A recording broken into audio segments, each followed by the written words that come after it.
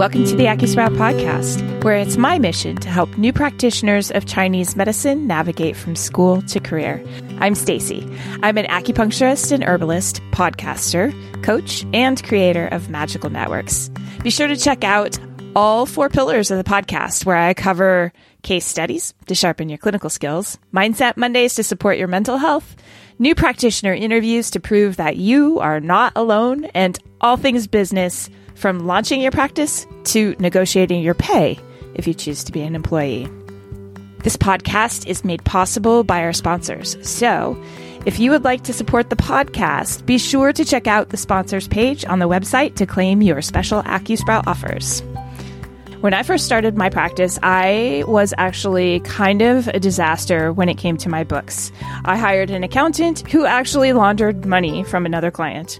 So I went on a quest to find a bookkeeper who really tailors to and loves working with acupuncturists, and I found Sarah at Horizon Wisp Bookkeeping, and I'm feeling pretty fortunate.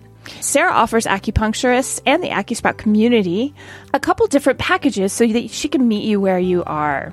If you're new to practice, she can come in and do what's called a QuickBooks startup package for you, where you get pretty deep discounts on QuickBooks for about 4 months. She sets up your chart of accounts, assists with linking your bank accounts, makes sure that all the transactions are imported, and then teaches you how to use it with 2 hours of one-on-one training. It's a killer deal. She also offers cleanup packages and catch-up packages. Not catch-up packages, guys. Catch-up packages. And a monthly package, which is what I use. And I find it quite affordable and so worth it, because honestly, I never, since the beginning, have been able to keep up with my bookkeeping. You can schedule a free 15-minute consultation with Sarah to make sure that you guys are the right fit for each other. And you can do that at horizonwestbookkeeping.com/AcuSprout, or look for the link in the show notes. Today's episode is also sponsored by Jane, an all-in-one practice management software with helpful features to power your acupuncture practice. Jane offers flexible scheduling options that match the way you work. You have the option of offering one-on-one online sessions for initial consults, meeting in person, and scheduling staggered appointments to accommodate treating patients across different treatment rooms. Jane has you covered.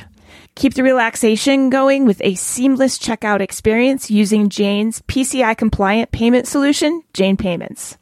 You can collect patient credit cards securely through your intake form or at the time of booking with an online booking payment policy. This can also help reduce no-shows in your practice. It's a win-win. And Jane's unlimited SMS and email reminders can be sent automatically before each appointment as an extra layer of no-show protection. To learn more about how Jane's helpful features can help you power your acupuncture practice, head to jane.app to book a one-on-one demo with a member of their team. Or if you're ready to get started, head on over to acusprout.com/Jane. And remember to use the code AcuSprout1MO at the time of sign up to get a 1-month grace period applied to your new account. Do you think there's anything else that we missed or that we should talk about? God, no. It's exhausting, right? Yeah, I'm so tired. This stuff, I'll be honest, this excites me. I kind of have a lot of energy. No, I know. And I understand. It would be equally similar if I sat and talked to you about Chinese medicine for 90 minutes. Yeah. And you'd be like, please stop. This hurts. No, the wording's a little different. And so you're really tracking and thinking really hard about the language and about understanding it too. It's really hard. Okay. Do you think that everything that we covered will give your listeners a direction and somewhere to start, or some understanding of where to start?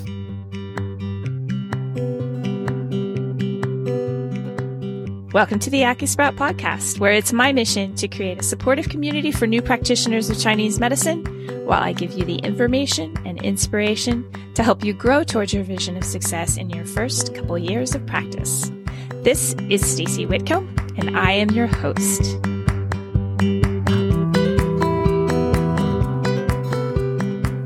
That was a closing outtake of this episode. I was wiped out, mentally exhausted. We had just spent 90 minutes talking law and how it relates to the practice of medicine. And legal speak is exhausting. but super necessary. And I'm so grateful that I had Rachel Schumont of Council for Wellness here with me today to break it all down for us.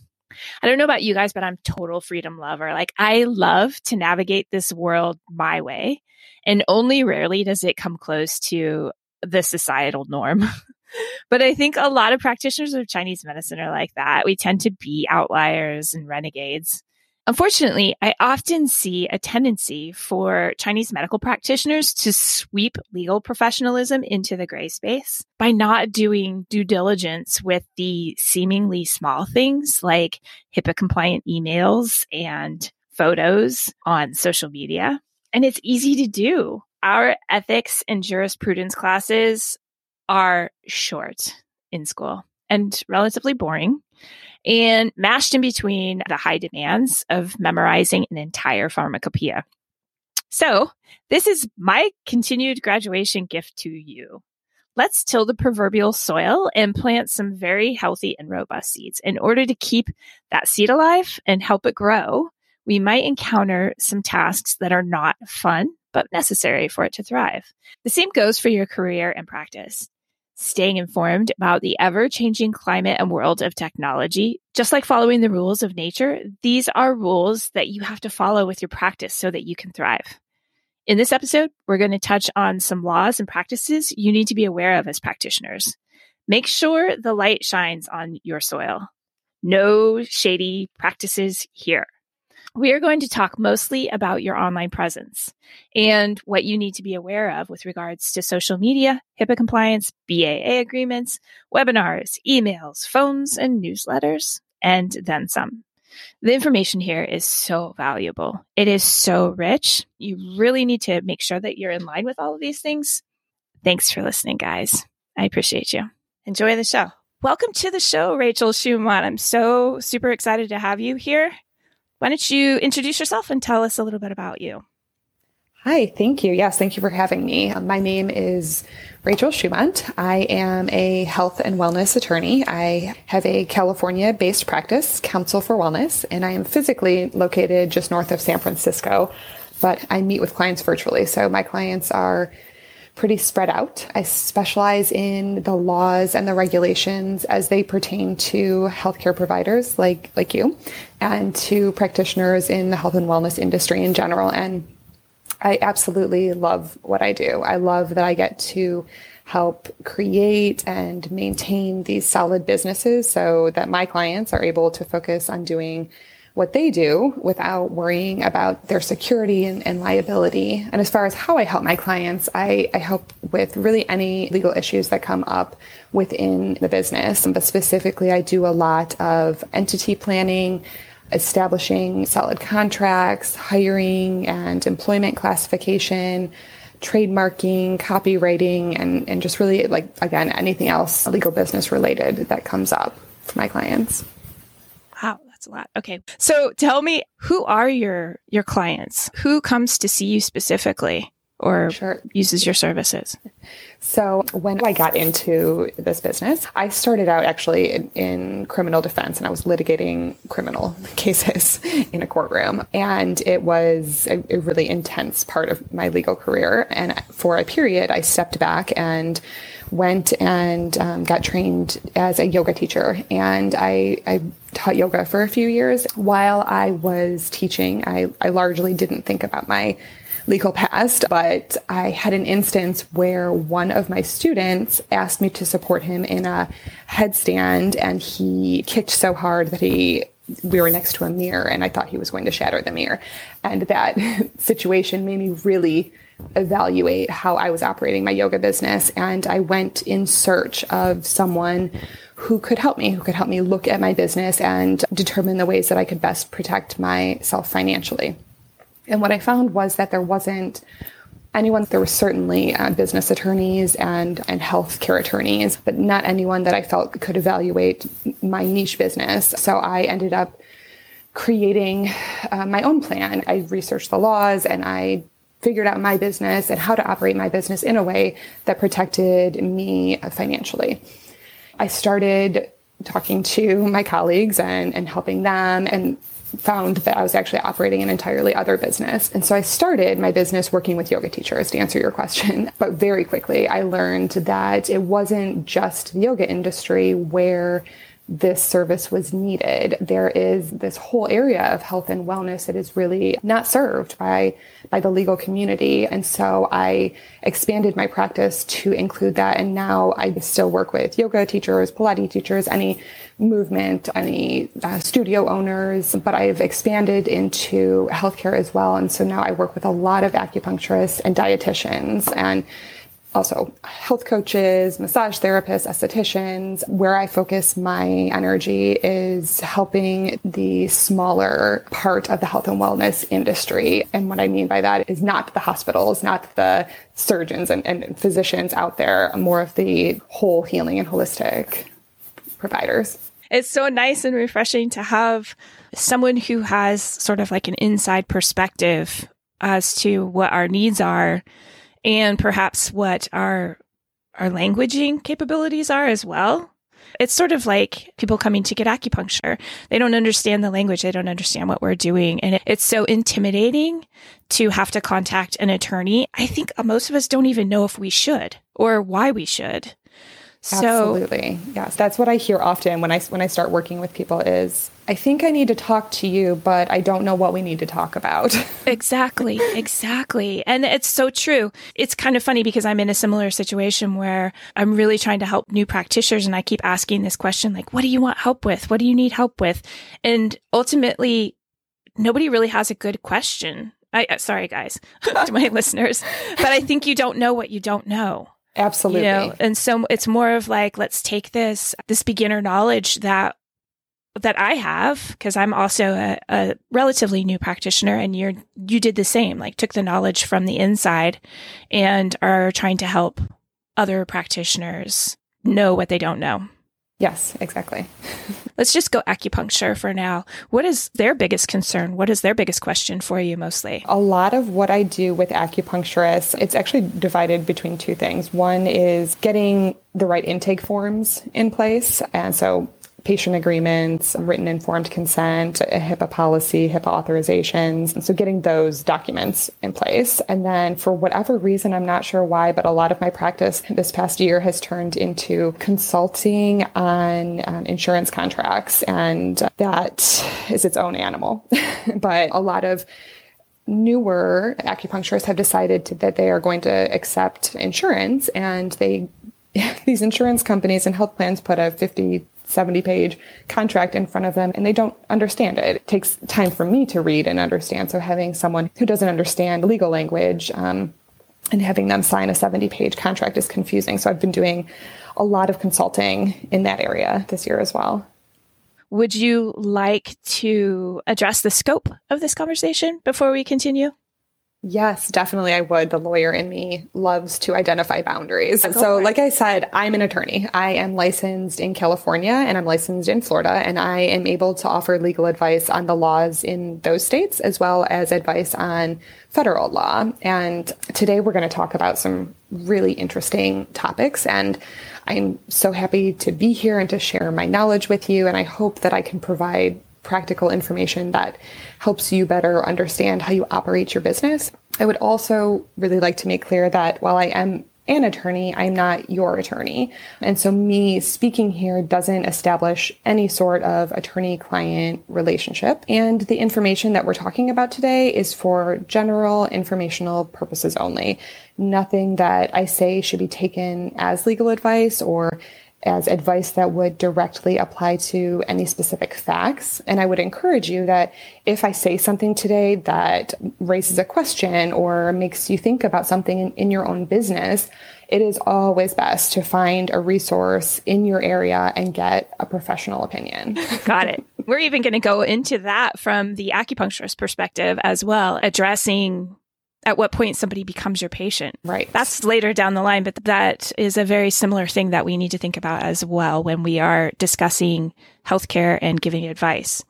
So back to these insurance companies and why acupuncturists are deciding to go ahead and contract with the insurance companies. I want to make a point because I want to relate this back to an interview that I did with Maury West. This is for the listeners.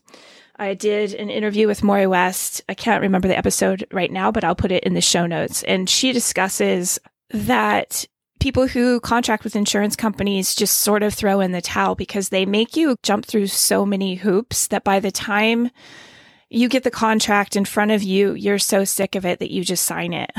So good job to all the acupuncturists who are out there having attorneys look at their paperwork. Can you go a little more into that for me, Rachel?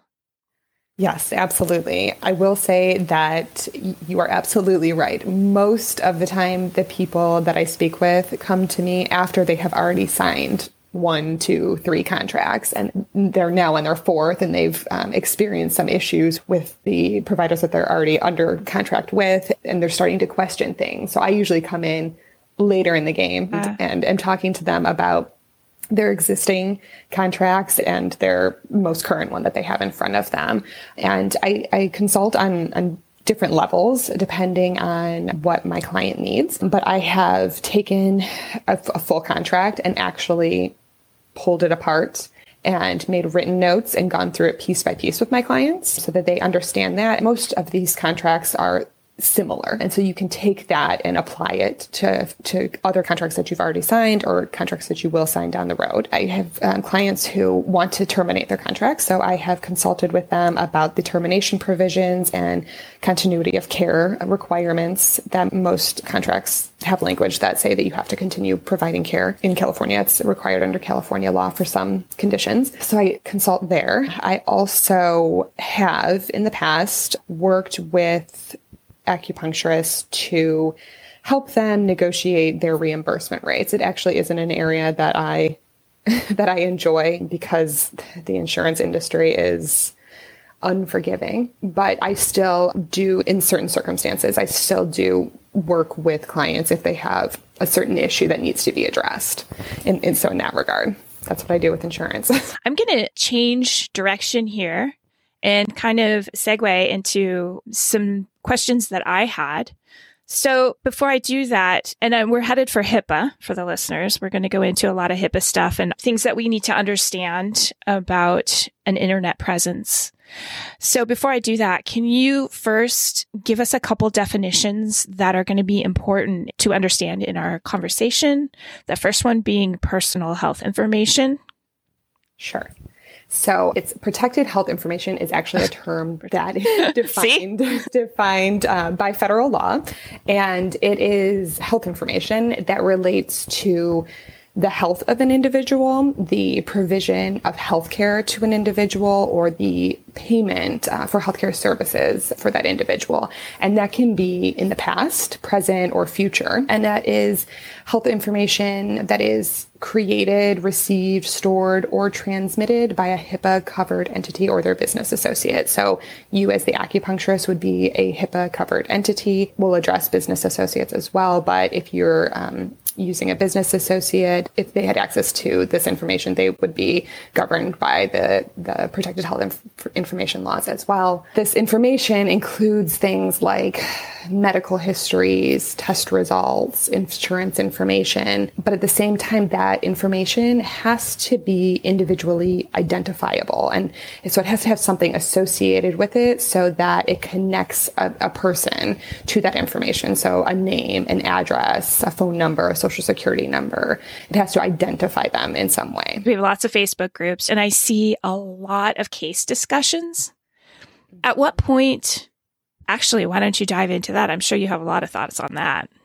I have questions if you'd rather me tee you up with questions. I do have a lot of thoughts on that. The first consideration, I guess, would be whether or not the information you're putting on there would fall under the category of this protected health information. And I think that this is very fact specific. So I think that anytime you're putting information out there as it relates to one of your patients, I think that you should carefully consider that piece of information, whether it's text or a visual, and determine whether or not that would be protected and think about whether or not you can legally put that online. What would be identifiable? In other words, people are asking for help with a case and they might take a picture of the person's tongue and they might say, give the information, female, 36, suffering from, say, Western medically diagnosed uterine fibroids. This is the presentation. What would you suggest? What formula would you guys suggest? Is that okay? So maybe I would make sure that there was nothing on the photograph that generally you shouldn't be posting pictures of your patient's face. So if it's just the tongue and that person doesn't have a distinct tongue piercing that could individually identify them, if you're not including the rest of the face and there isn't a reasonable basis for identifying your patient just based on that. So if it was just the surface of the tongue and you couldn't see anything else and there was nothing else on the photo that would identify the date of service that could tie that picture to who was in your office that day. I think, again, it's very fact specific. If there is no reasonable way that you could identify your patient from that picture, then it's likely that would not be considered protected health information. Okay. Does that answer that? Sorry. If it was just the surface of the tongue and there was nothing else on there and there was no way to identify that to your patient, then it's not likely that would be considered protected health information. But you start adding information to that and that increases the likelihood that it could be considered protected health information. Here's one that often goes through my mind. So these are closed groups. And usually only acupuncturists, as far as I know, the ones that I'm in are only acupuncturists, licensed or students. And my thought is, well, one, you're having a conversation on rented space. That always kind of makes me nervous. You don't own that conversation. Facebook does. And then two, the other thing that I always go back to, what if that's traceable to you at some point? So you have to be really careful about where you're posting somebody's tongue or where you're talking about people, because if you live in a small town, I live in a small town, I'm always nervous that somebody's going to be like, hey, wait, that's me. See something that I'm talking about. And they're going to be like, hey, especially as a podcaster, because I'm contemplating doing case studies, but I can't talk about my patients. I can't talk about any case that I have because that is identifiable, right? Absolutely. And yes, thank you. So let's take these two parts that you were talking about. First, that you're putting it on this platform that you don't have control over. And that is a huge issue because HIPAA does control the transmission and storage of protected health information. And if the information that you're putting on Facebook is considered protected health information, then transferring it to Facebook and having it stored with Facebook, that information needs to be secure. And the problem is that, and we're going to revisit this definition of business associate agreement later, if Facebook is handling protected health information, then they are your business associate. And if they are a business associate, HIPAA requires that you have a written contract to go along with that. And from my understanding, Facebook will not sign a BAA. That's my understanding. Right. So these Facebook groups do not have a BAA. So you have to be extremely careful. If you divulge any personal health information, you could very easily get fined by HIPAA. Oh, absolutely. Yes. Yeah. So that is one issue. The other issue is the security of the admittance to your closed Facebook group. Who's verifying that? How far does the verification process go? Are you sure that these are all acupuncturists? They're all licensed? And those are things that the more that you're involved in that, the less control you have. And so if you're putting someone's protected health information out there, that is a huge concern for your liability. So can you tell me, if we wanted to discuss cases, what would be acceptable? What would create a situation where it was okay to have a discussion about a case? Yeah, so that's the other part of what you were saying. HIPAA doesn't say that you cannot disclose any protected health information. There's actually many ways that you can disclose protected health information permissibly. You can disclose that information without your patient's authorization when it relates to treatment, payment, and healthcare operations. You can also disclose permissibly if you have your patient's authorization. So here in this closed Facebook situation, what I think you'd be looking at is the allowance for disclosure for treatment. And the way that treatment is defined under HIPAA is it is providing, coordinating, or managing healthcare and related services for an individual by one or more healthcare providers. So assuming that this is a fully vetted, closed closed group and they're all licensed acupuncturists, and you are consulting with other healthcare providers about this condition, then assuming all those things are accurate and true, then likely you would be disclosing permissively. The problem is, like I said, that you start to lose control over who's in this group and your understanding of who that person is that you're disclosing it to. And that's concerning. Right. So there's a risk. If you're doing it, the risk is more so that you don't know who's in the group. So yes. You don't know if, so if it went, anyway, we could really keep going on that. Yeah. So if it went to court, blah, blah, blah. Like yes. I see how you just teed all of that up and how that could, go ahead. Two really, really important points here. A foolproof way to make sure you're not violating any laws is to have your client sign an authorization. Hey, I'm going to be in this Facebook group. I think we're all acupuncturists and I'm doing it for these reasons. Is that okay with you? And they sign an authorization and you disclose based on their authorization. Is that realistic in terms of your practice? Maybe, maybe not. I don't know. But the other consideration is to take your specific facts to a professional, like I said, in your area, someone who knows the law, who is familiar with your practice, and who can tell you what you're doing in that instance, if that is legal or not. Okay. I think we took that path to the end. I have a lot of questions, like I said in the beginning, about management of online information regarding acupuncture practices. Why don't you define the BAA for me first so that everybody knows what we're talking about when we go into that? Yes. So a BAA is a business associate agreement. And I think even to take a step even further back, a business associate is a person or an entity that isn't your employee, but who provides services for you that involve accessing protected health information. And that can also include someone who's a subcontractor of your business associate. So in terms of acupuncturists, I think of billing companies. And what HIPAA says is that if you are using a business associate, if you are giving someone else access to this protected health information, then you need to have a written contract, which is called a business associate agreement. And that is to ensure that the protected health information is safeguarded.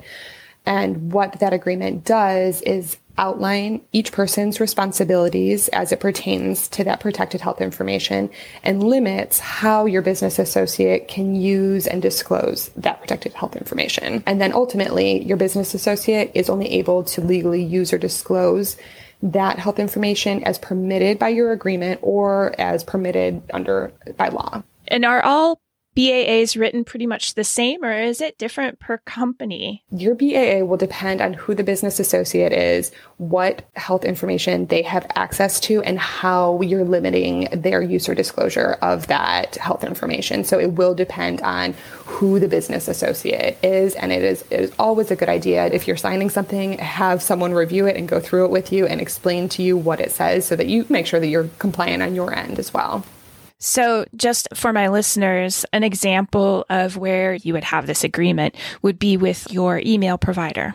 So in other words, Google has a BAA that is in their Google workspace where they'll sign a BAA so that you can have your clinic email go through Google. So I have so many questions because I guess when the pandemic hit, I really started diving into bringing this desire of mine to help new practitioners to fruition. I did a lot of research and a lot of swimming around on the internet. I find that there's a lot of hybrid practices that acupuncturists have, which I think is genius because they're creating multiple streams of income. But I'm also curious about some potential crossover and liability in the way that they're doing things.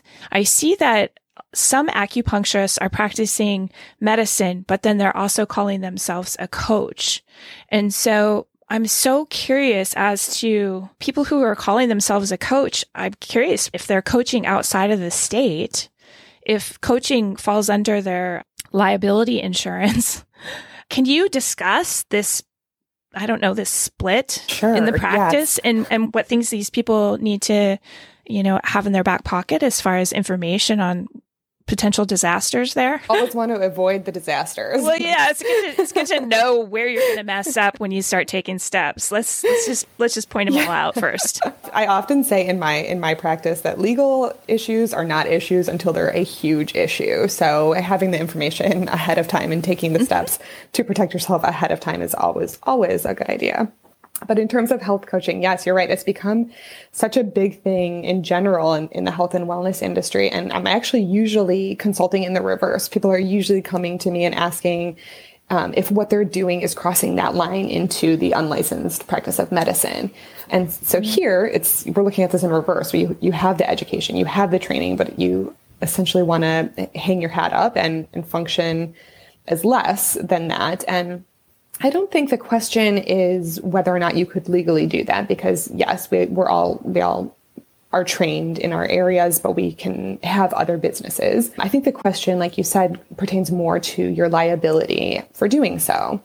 And again, I know I sound like a broken record, but I think the answer depends on your specific facts, where your business is located, the laws that govern you in your state, what services you're offering as part of your coaching business, and how you're marketing those services to your coaching clients. So there are few, if any, laws that regulate setting yourself up as a health coach, but there are many fairly strict laws that regulate you as an acupuncturist.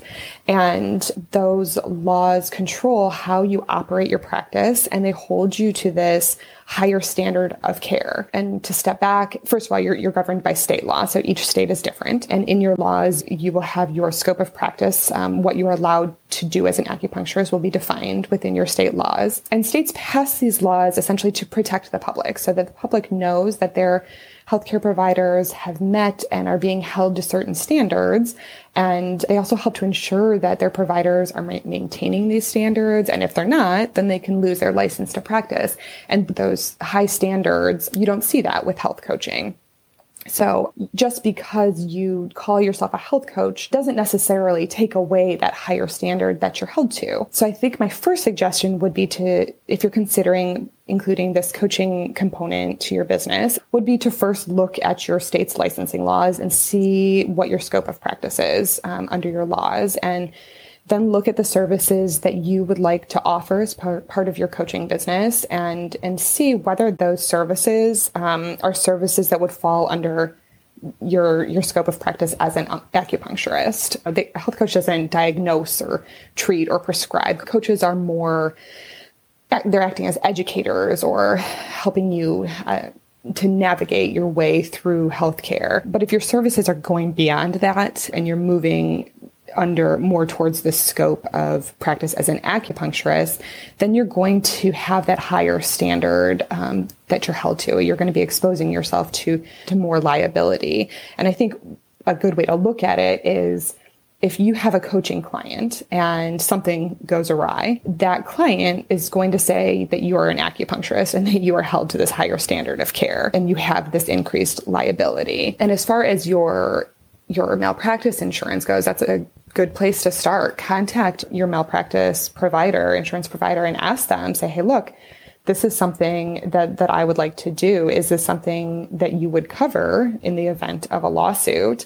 I know personally, for me, my professional malpractice insurance does not cover coaching, legal coaching, or legal education. So that's a really good place to start. But I would also look at how your coaching clients perceive these services that you're offering and how you're marketing to them. Are you marketing as an acupuncturist, or do they understand the difference between your services as an acupuncturist and your services as a coach? And one really great way to establish these boundaries is with a written agreement.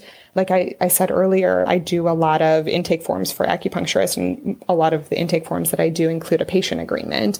And so I think having the same type of agreement, a service agreement with your coaching clients, would be a great idea, so that you could outline and establish the boundaries of your coaching relationship, and so that you could have it in writing that they understand that you are not offering acupuncture services as part of your coaching agreement. So yeah, I think that having that written agreement is a great place to start. I would also do my best to separate your two practices in terms of even the terminology that you use. Refer to your acupuncture patients as patients, refer to your coaching clients as clients. When you're advertising, make sure that you're separating that you are a coach in that regard and an acupuncturist with your acupuncture practice. And then also be very clear on the services that you're providing. Make the services that you provide as a coach, don't provide services that would fall under the scope of your acupuncture practice. Keep that clear division between the two.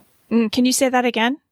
Sure. I would, when you are determining how the services you are offering for your acupuncture practice and for your coaching practice, make sure that there is a clear line there. Make sure that your coaching services are your coaching services and that those do not start to cross the line over into your scope of practice as an acupuncturist. Okay.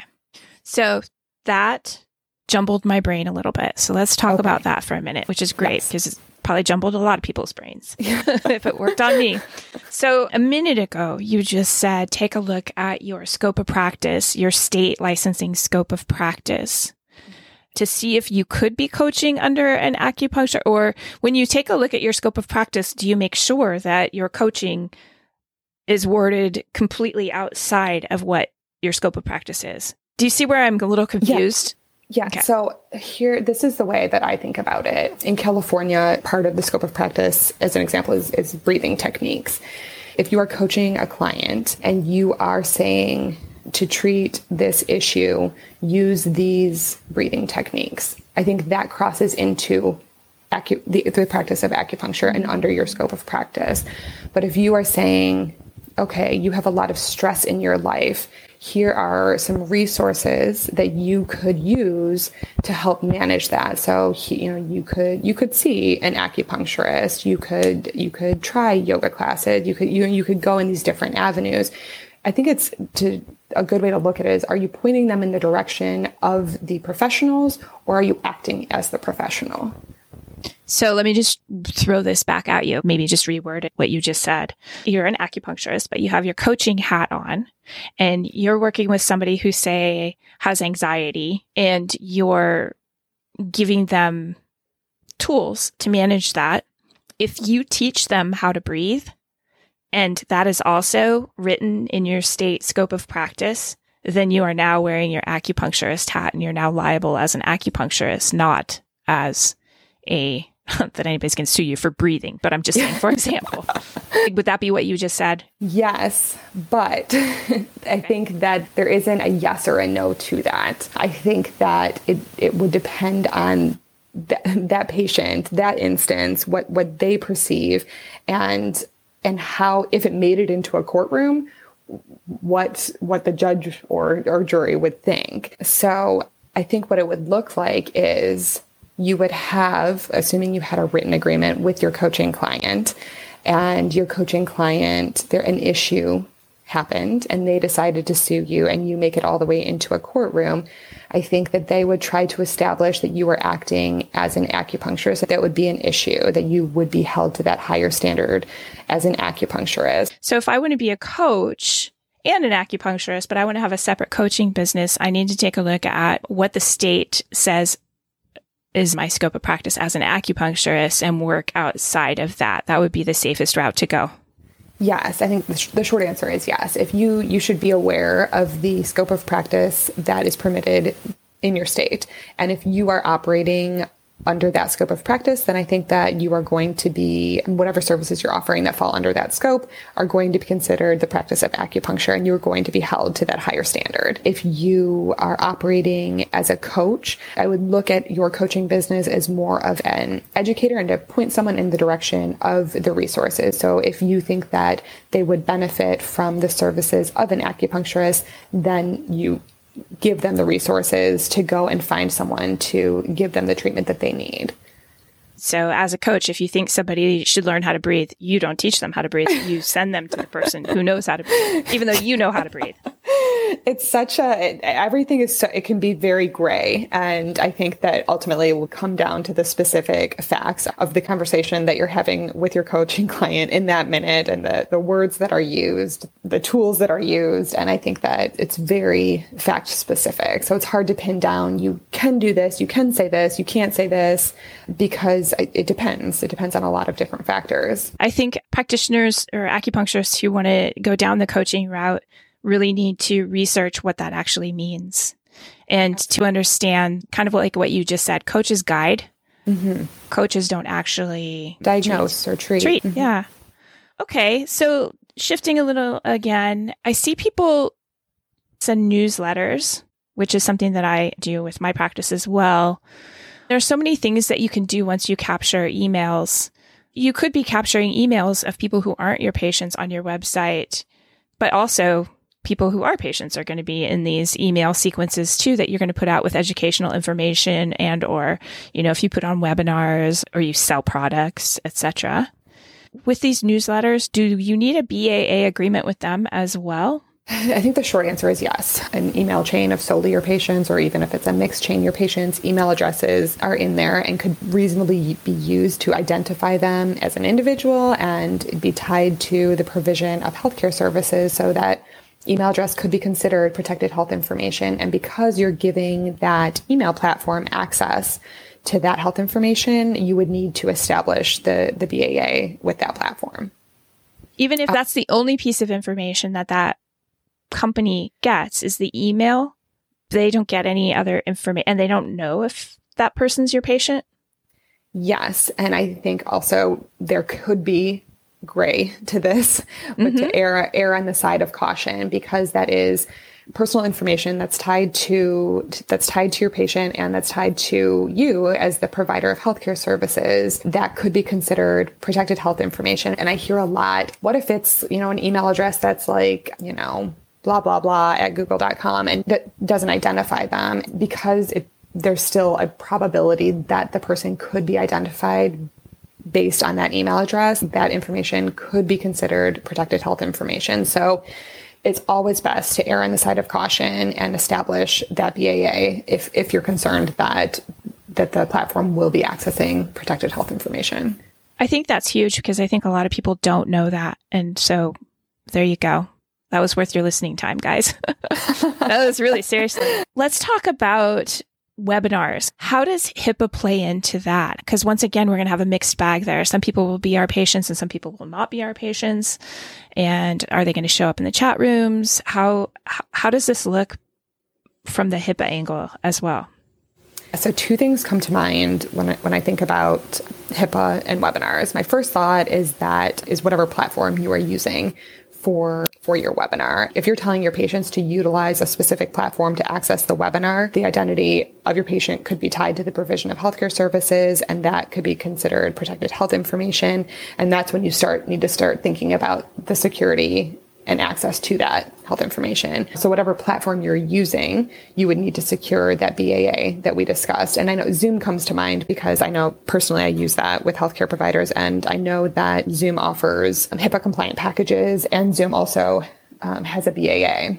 So that's the first consideration, is putting that information out there and making sure that you are securing access to that health information. But the other side of this webinar is what you mentioned in your question, is if you're offering a pre-recorded or a live webinar. If it's pre-recorded, you don't have that risk of other people identifying your patients. But if you're doing a live webinar, that's a great point. If you're offering that live webinar, theoretically, the participants would be able to identify patients or potential patients, and then it becomes that question of whether this is that unauthorized disclosure of health information. And again, I think that depends on your specific facts, how you're offering it, what platform you're using, who's participating. But I think one really good way to make sure that all your ducks are in a row is to have your patient sign an authorization before they participate in that webinar, and just an outline, hey, look, this is the situation. It's either this is all patients, this is a mixed bag of patients and not patients, and not, they could possibly identify you as one of my patients. Is it okay with you that this is disclosed, and have them sign a disclosure saying that they authorize it? And then there wouldn't be an issue. Okay. And they can also blind themselves, I think, on Zoom too. I think you taught me that. Did I? Or maybe you didn't. Tech knowledge only goes so far, I think. But if I did. You and me both, but I have to swim, keep on swimming. Just gotta keep going. Keep trying. Keep working at it. Yeah, I think with Zoom, you can blind yourself so that people don't know your name. You can kind of make an alias.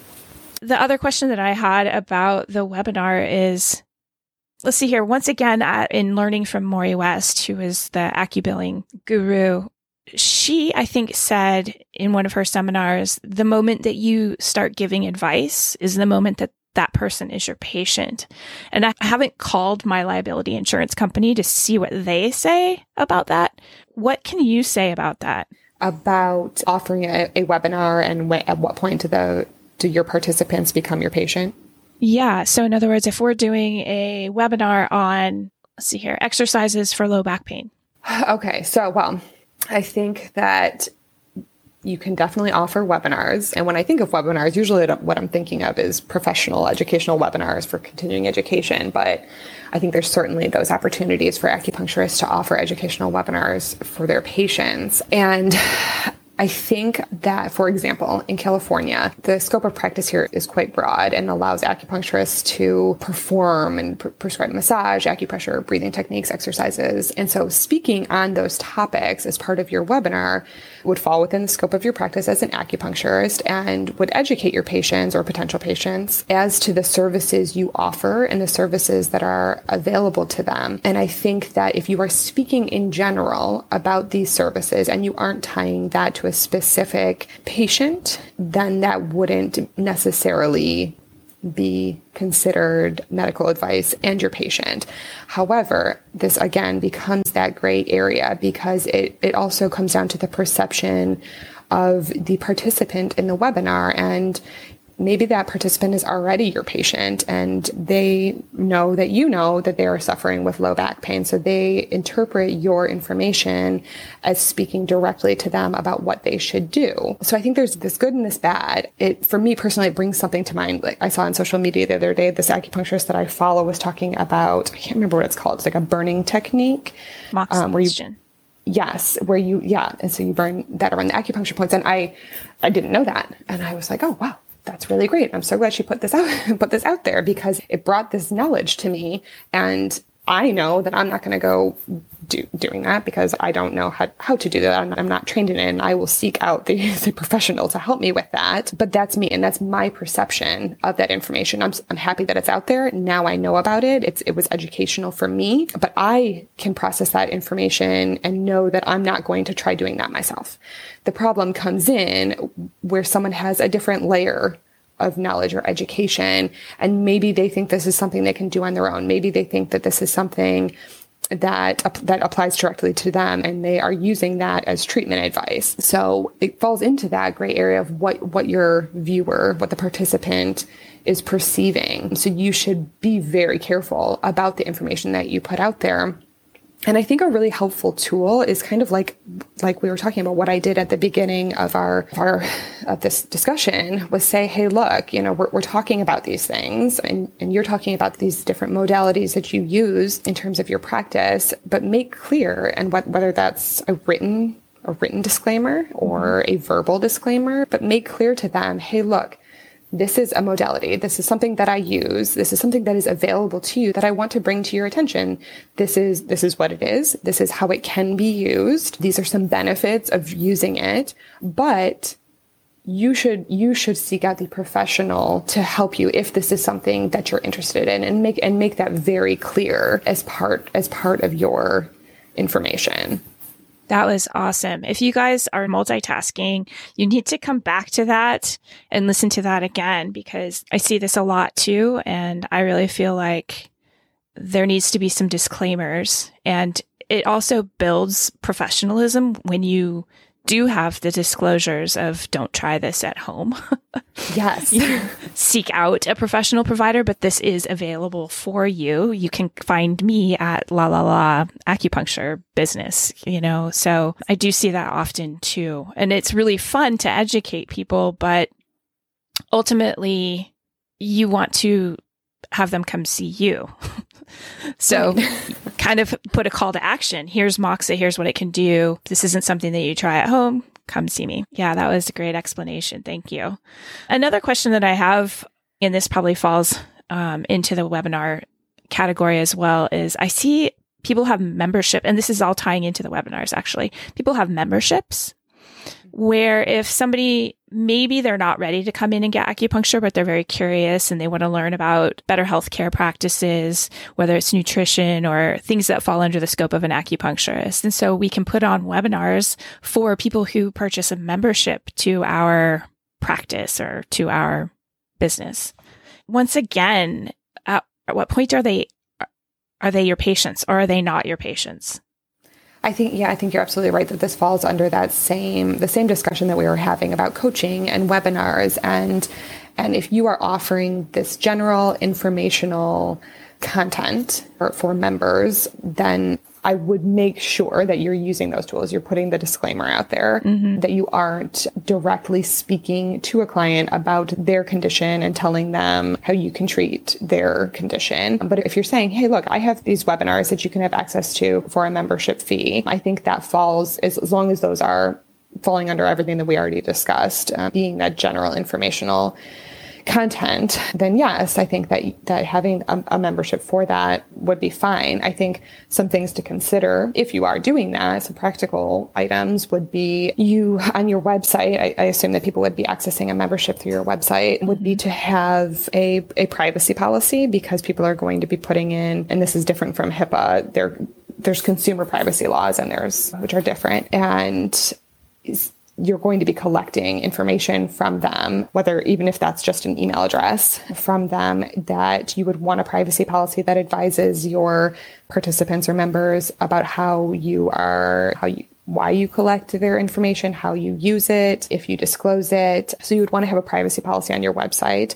And I would also, it isn't a requirement, but having terms of use for your website is also a good idea to let them know the boundaries of that membership. So that if they sign up and then 2 days later say, I don't want this anymore, like, what's your policy for refunding and things like that, have all of that information included in your terms of use so that there's no question as the membership progresses. I hadn't even thought about all of that. That's just why we're doing this podcast.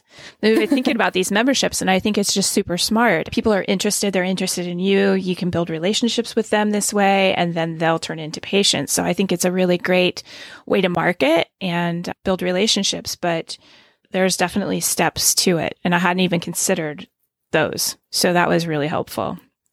So I'm going to shift again, and we're going to talk a little bit about social media. That's huge. That's how we're building relationships and driving people to our website or to our practice. Are there any specific things that we need to be aware of with regards to interacting on social media? Yes, there's two really important legal areas that come to mind when I think about social media in terms of healthcare. And one is that protected health information. And the other is at what point does your content become that medical advice? So looking at HIPAA first, when HIPAA was enacted, social media didn't really exist how we know it now, or it wasn't used how we use it now. So specifically, there's nothing specific in HIPAA that applies to social media, but HIPAA does itself still apply to social media, and it prohibits the use of protected health information on social media unless it falls under one of those exceptions, like if you have your patient's authorization. So what this means is that you shouldn't be posting any text or images that could result in your patient being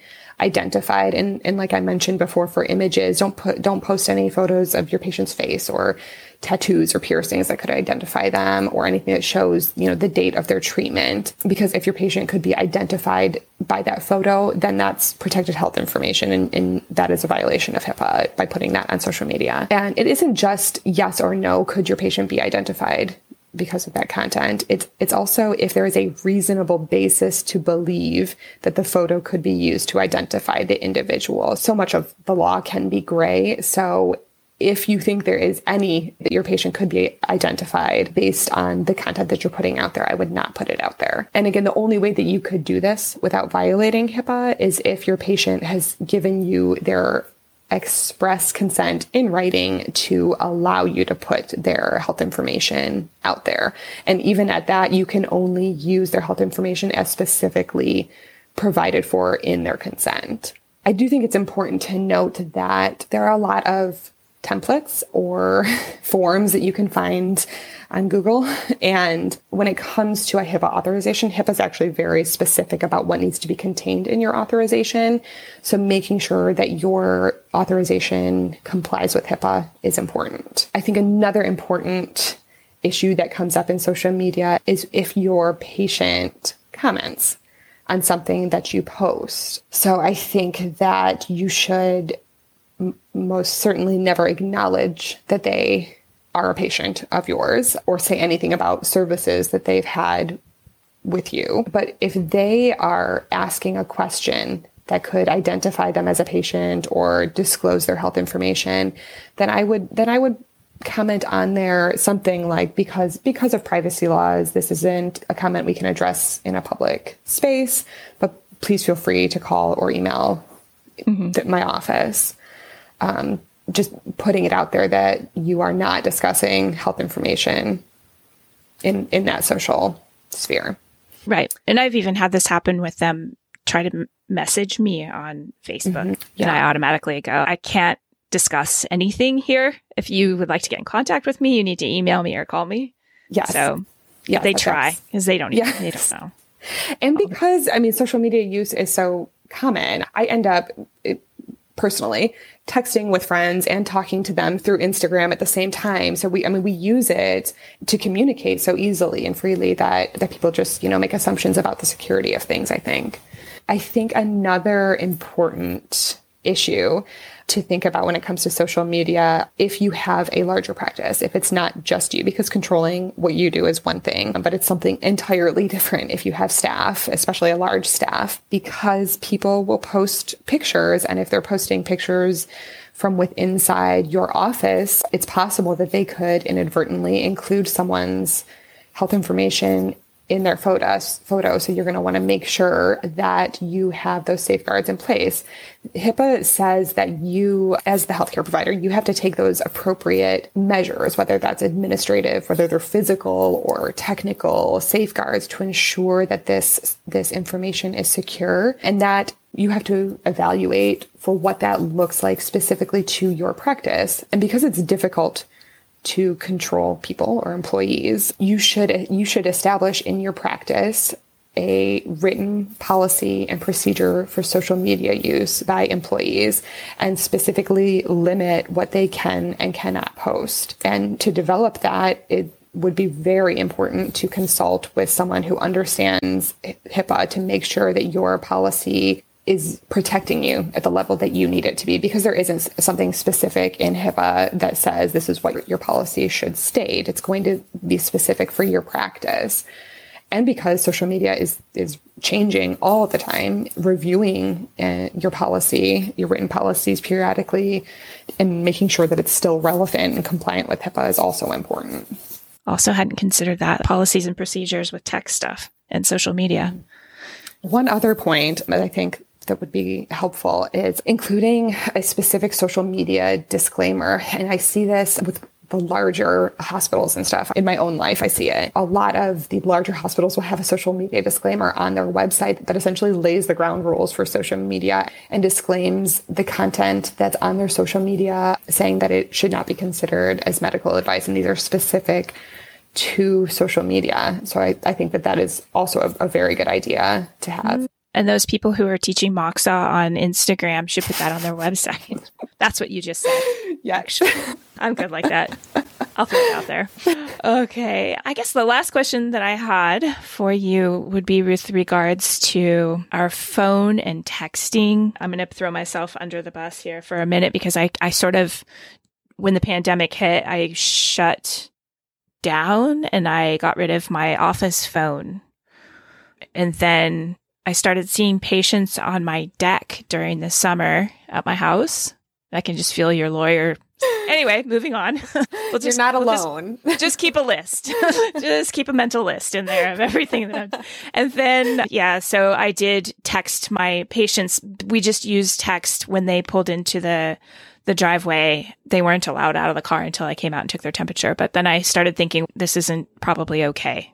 So can you address my wayward ways?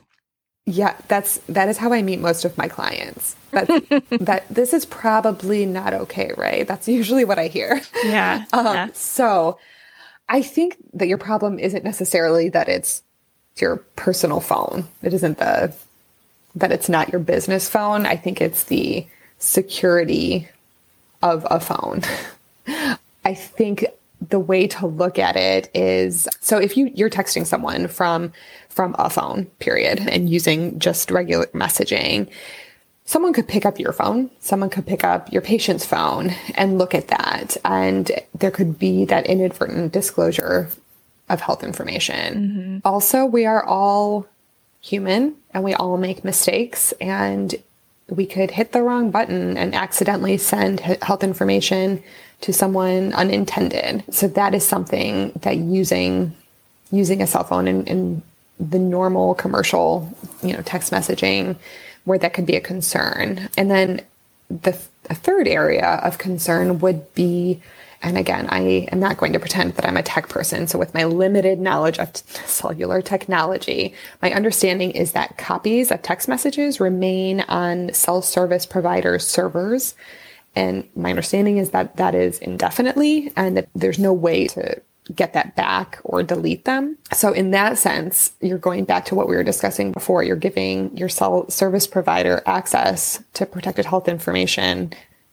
And there's really no way to control how that's secure. So again, it's not the problem that you're texting on your personal phone versus an office phone. It's the security of transmitting and securing that health information. So I know it's easier to use commercial text messaging. I know that many people do it, but the best way to do that would be to use a secure messaging app. And I hear the frustrations with it, but that is a way to protect yourself because you know that it's a secure way to message with someone. Do you think there's anything else that we missed or that we should talk about? God, no. It's exhausting, right? Yeah, I'm so tired. This stuff, I'll be honest, this excites me. I kind of have a lot of energy. No, I know. And I understand. It would be equally similar if I sat and talked to you about Chinese medicine for 90 minutes. Yeah. And you'd be like, please stop. This hurts. No, the wording's a little different. And so you're really tracking and thinking really hard about the language and about understanding it too. It's really hard. Okay. Do you think that everything that we covered will give your listeners a direction and somewhere to start or some understanding of where to start? Wow. We have covered so much, and I hope that my listeners really understand the incredible value that you have so generously provided. I totally appreciate you coming on and letting me throw questions your direction and all of the time that you spent researching everything that I asked and having it all prepared. I'm so incredibly grateful. You are so welcome. I'm so happy to be on here. In my personal life, I use so many different aspects of health and wellness and what I can give back. I mean, that is why I do what I do. I appreciate what health and wellness providers offer to me, to my family, to my friends, to society. And so whatever I can give back, I'm so happy to do that. Well, in closing, thank you so much for being on the podcast and taking your time to help out new practitioners of Chinese medicine. I totally appreciate it. You are so welcome. All right. Take care. That's it. That's the show. Thanks for listening, you guys. I want to give a special thanks to AccuHeather for leaving me a really, really nice review on Apple Podcasts. If you guys appreciate what I'm doing here, it would be amazing if you were like Heather. Be like Heather. Go leave a review on Apple Podcasts. That would be amazing. Thank you so much. I appreciate it. A lot. Thank you.